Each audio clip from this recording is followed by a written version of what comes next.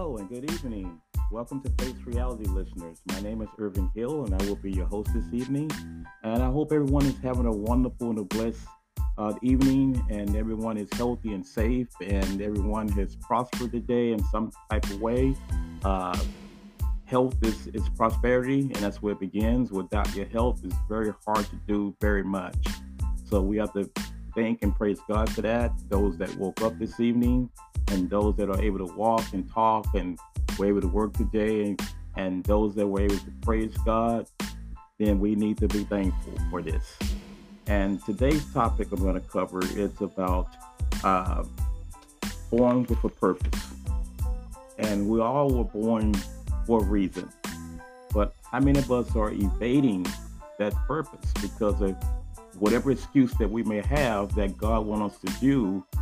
We make excuses not to do it for whatever various reason that it is. So I can't speak for everyone else, but I can speak for myself, and I know that I'm born with a purpose, and we have to ask God what that purpose is. But I want to cover that, and I want to go into Jeremiah.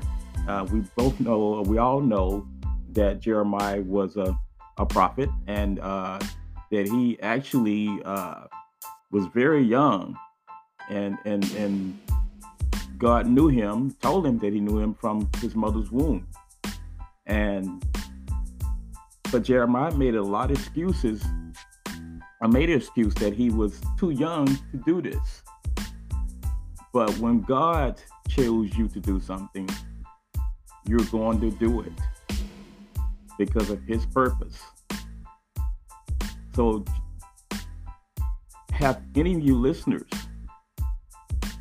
had this issue of fighting against what God wants you to do? Have you been afraid to do those things? Forgetting that if he asks you to do something, he's with you. You won't be alone at all. So let's dive into this with Jeremiah. Jeremiah prophesies in Judah during a period when the doom of entire nations, including Judah itself, was being sealed.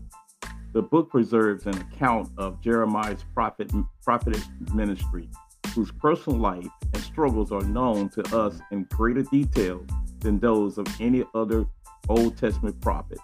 Judgment is one of the pervasive themes in his writing. Although, like Isaiah, he writes stirring words of hope about Judah's future redemption. So, Jeremiah is one of the prophets that really had a struggle from the beginning and doing what God wanted to do, and but he eventually had to accept that, and because God had a purpose for him, and God put the words in his mouth and told him not to be afraid of those faces. So he was born with a purpose, and it's all of us are. So now we have to find out what that purpose is, and that's only by asking God what that purpose is. And we cannot be afraid to start at home, changing things, and the community, at work, the church itself. But charity begins at home. So we have to get our house in order. Where it starts at. That's with our family members, our kids. And it begins there. And how many of you listeners are willing to change the things that at home and not accept what is wrong before your eyes and turn a blind eye and watch your kids just do rampant what they want? You were born with a purpose, and you are charged by training a child up in the way that it goes. So let's dive back into born for a purpose. In an increasingly self-centered, self-judgment, pleasure-oriented society, people are not knocking down doors to find defined purpose in their lives. Financial independence, professional success, social recognition, social acceptance, Yes, but not divine purpose. To search for divine purpose in our lives would mean having to remove ourselves from the center focus and embrace the idea of God's centered life, one in which God gives us purpose and direction.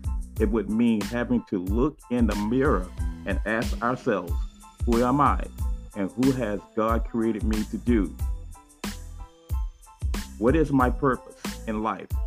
I would mean having to take a position between pursuing our own personal self-interest or confronting the issue of social justice and mortality that we face in our nation today. Listeners, are you willing to do these things? Are you willing to accept that God will be with you? He won't leave you alone. He won't leave you to face those faces by yourself, where He already done planned what He's going to do. But are you willing to stand firm on His word and remove yourself out of the equation and do what God asks you to do?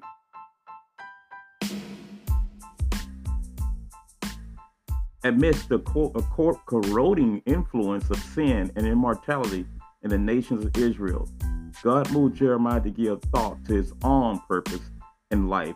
God told Jeremiah that even before the prophet had come out of his mother's womb, God had sanctified and ordained him to be God's voice to the nations. But even then, Jeremiah was not willing to accept the responsibility of addressing social ills of the nation. In fact, he tried to evade God's direction by claiming to be too young to be a prophet. Jeremiah knew that accepting the office of prophet would require him to take an unpopular position, but God told him not to fear because He would be with him.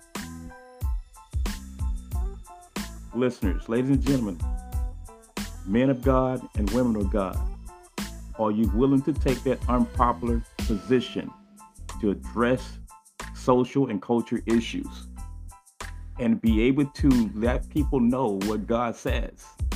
Because there's nothing happening in today's society and culture that does not tie in with the Word of God. But we're forewarned from the Old Testament to the New Testament of these things that are happening now. So are you willing to take that stance?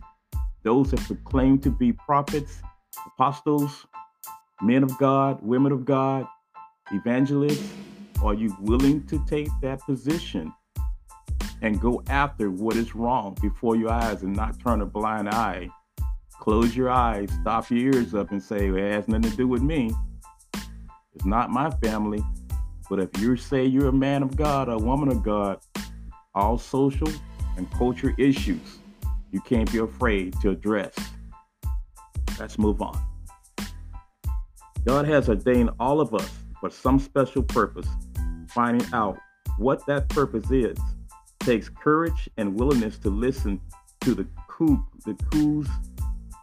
cues of God has given us, and accepting God's divine purpose for our lives often means having to take an unpopular social position at home, in our community, in the workplace, and in our nation.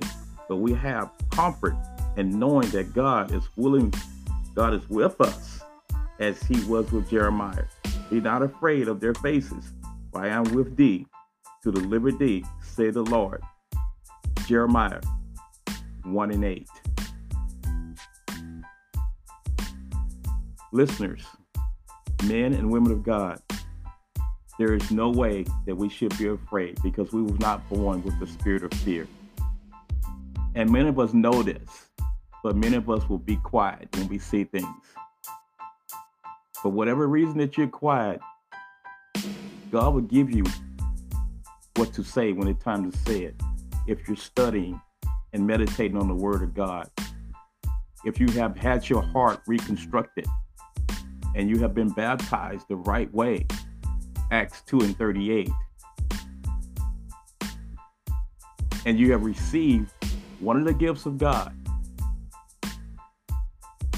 why not use that gift that God bless you with?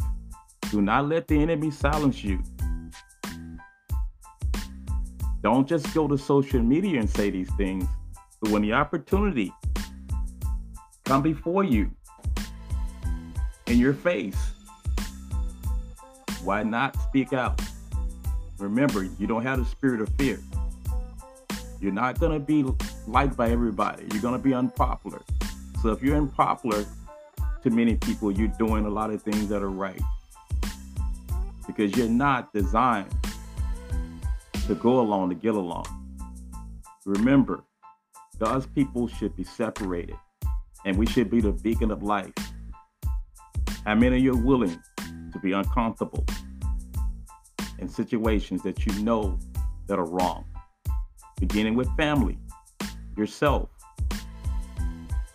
work, church. How many of you are willing to stand on the word of God?